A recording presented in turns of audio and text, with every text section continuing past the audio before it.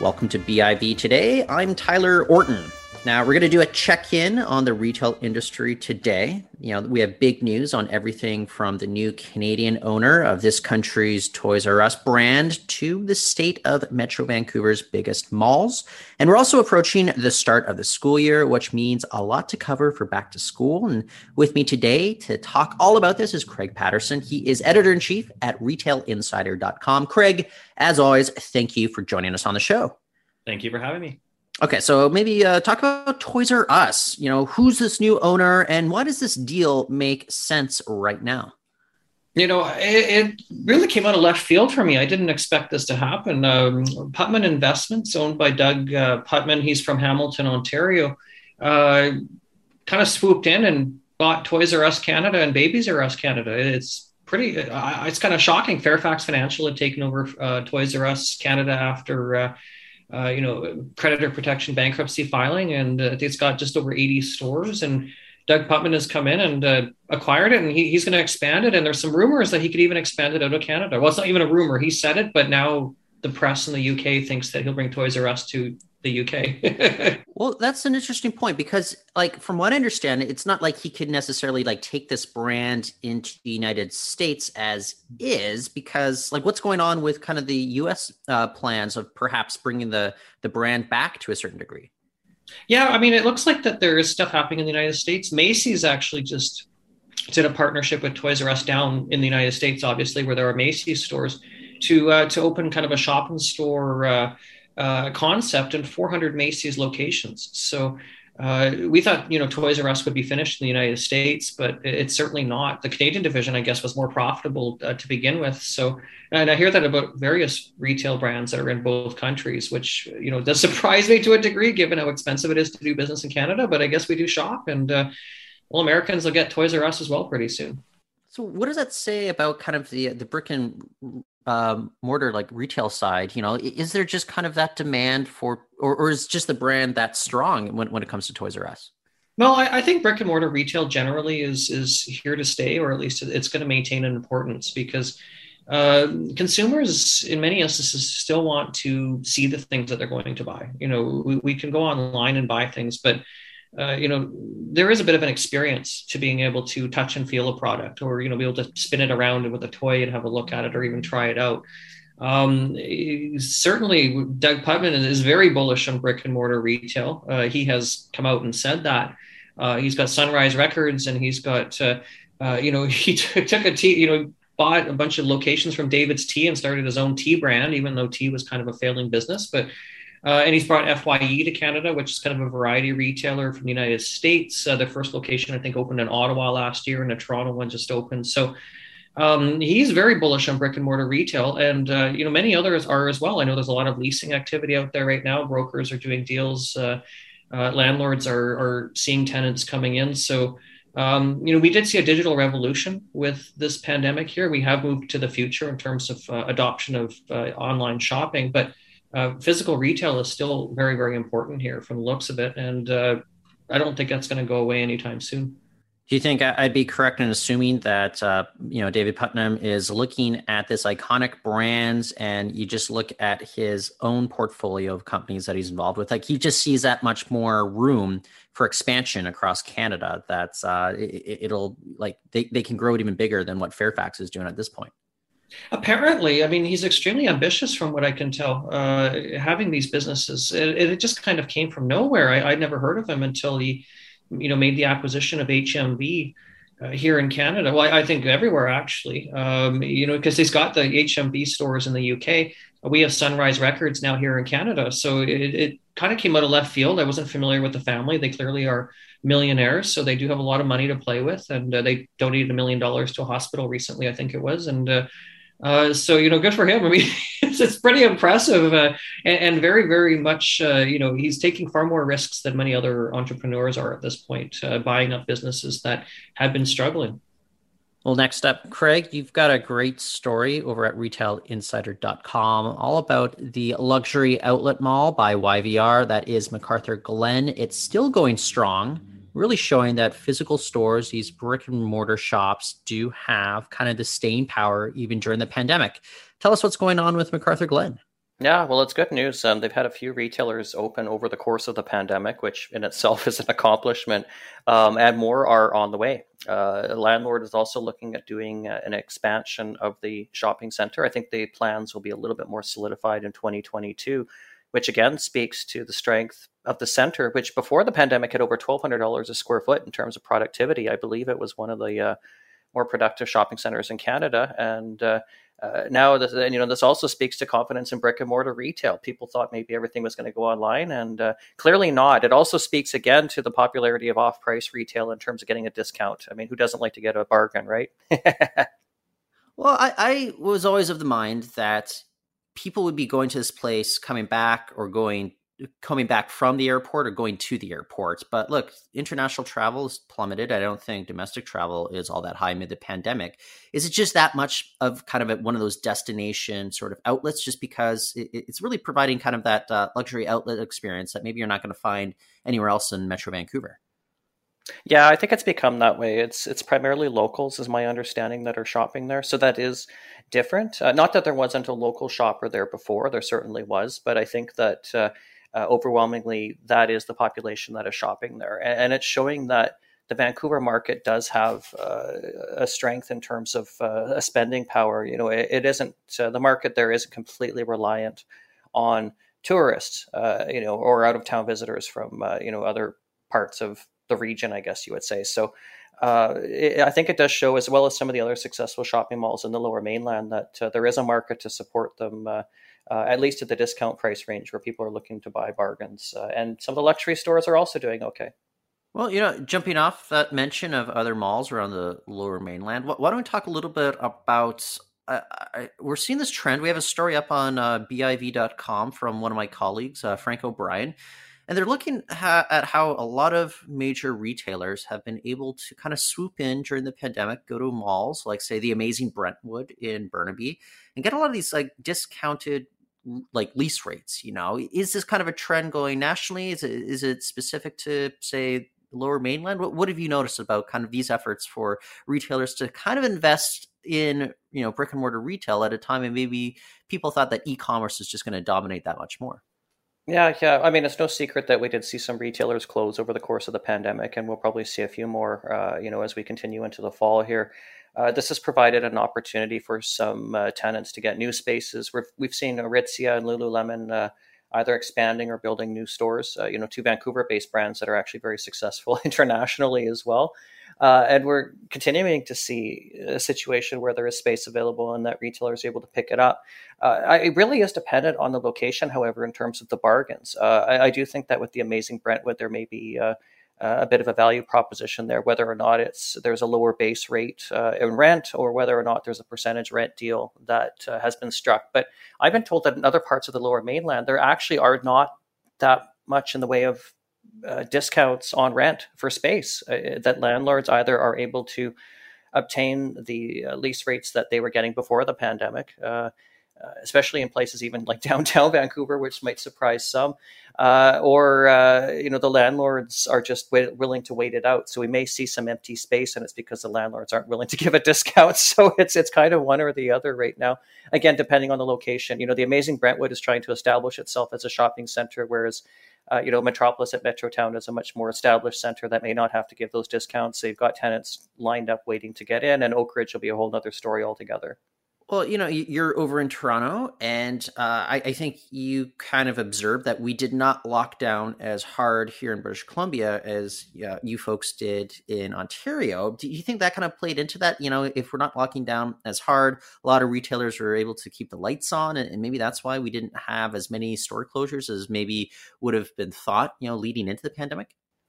I would think so to a degree. I mean, some of the store closures we saw were national tenants in terms of, they struggled around the country and made, like Le Chateau, shut down all the stores. So it wouldn't matter where the location was. But I do think that in terms of retailers and recovery, the fact that British Columbia didn't see the same type of lockdowns that we saw in more restricted provinces like Ontario and Quebec, I think is really going to bode well. We're looking at some of the recovery numbers now in terms of retail sales, and British Columbia, I think, has shown a stronger rebound. It didn't even need in some cases to rebound as hard as some of the other jurisdictions that had stronger lockdowns. So I do think that worked, and hopefully we don't see more, lockdowns again. Maybe British Columbia will be smart about it as we see case counts spiking across the country into the fall here. But I think British Columbia did do it right to a degree. There are a lot of angry people in other parts of the country in terms of the extensiveness of the lockdowns that we saw across all sectors, be it food and beverage, restaurants, gyms, everything that we've seen. It's been a bit of a chaotic time, which I probably don't even have to really say that. Everyone knows it. Well, look, I'm curious about the amazing Brentwood in particular. I went and visited back in June. I believe it was around when that heat dome was going on. So, anything to kind of get into somewhere where you can get a little bit of relief from that.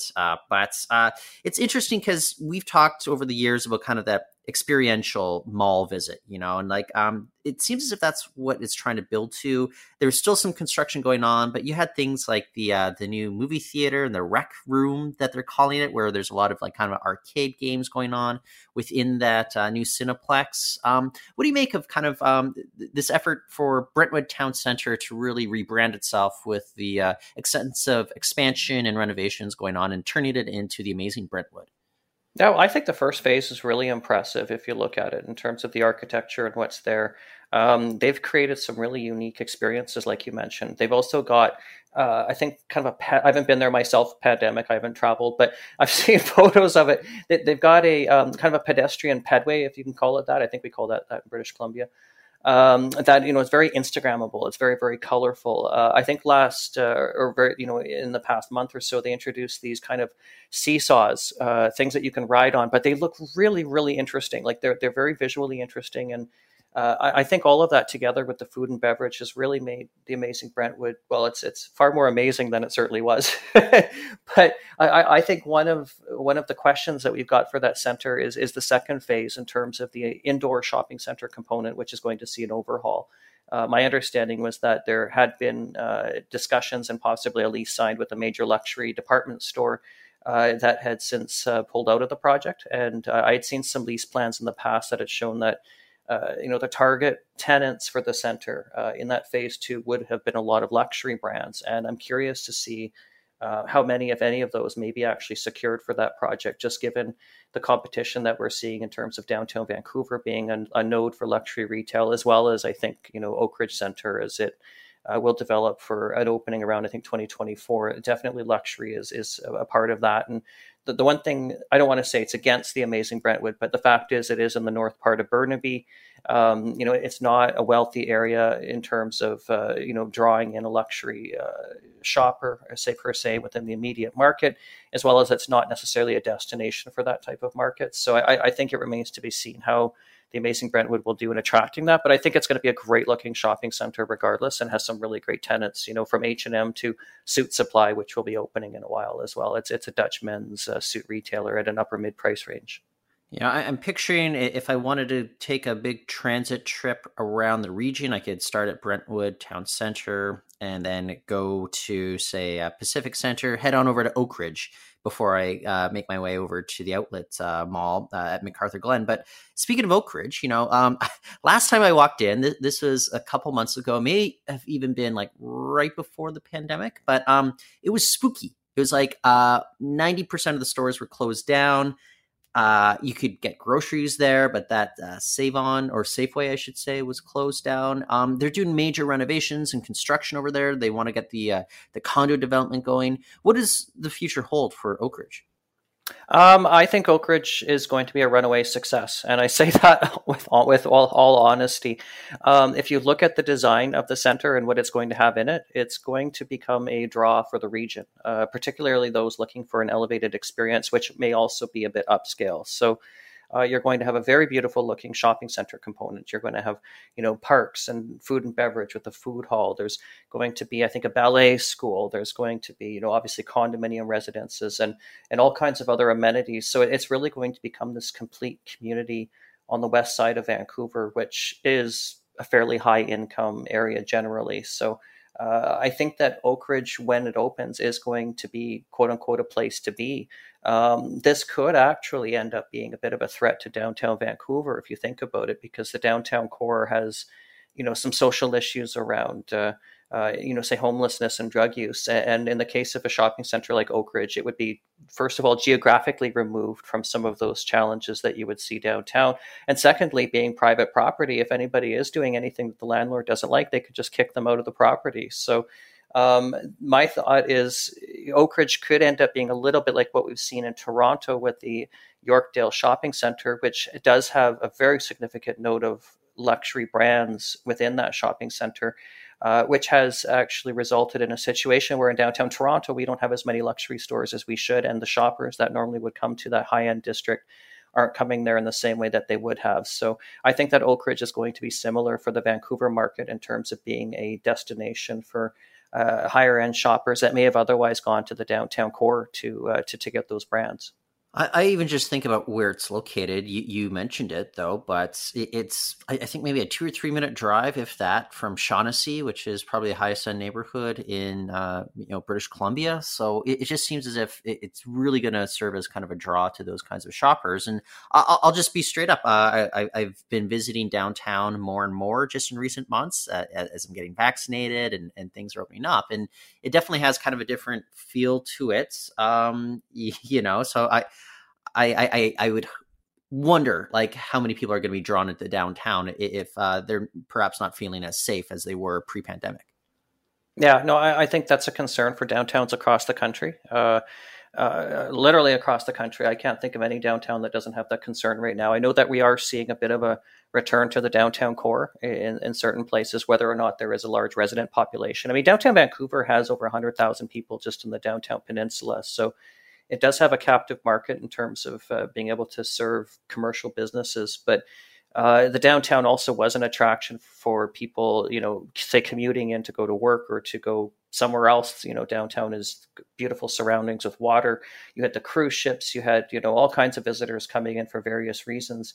In the future, if the downtown continues to, I guess, struggle with some of these issues, fewer people may be attracted to go there. So I think it really depends what's going to happen in the next while. I mean, I think Vancouver is a resilient city, but also, it's no secret that there have been social issues that have been centered typically around the downtown east side. And I think that, that has at times spilled over into other parts of the downtown core. And that may say, turn off a certain segment of the population looking for a certain experience. And the amazing Brentwood and Oak Ridge, Park Royal and other centers would, offer an experience that would be a bit different in terms of not having that, type of potentially negative experience that some may have in the downtown core.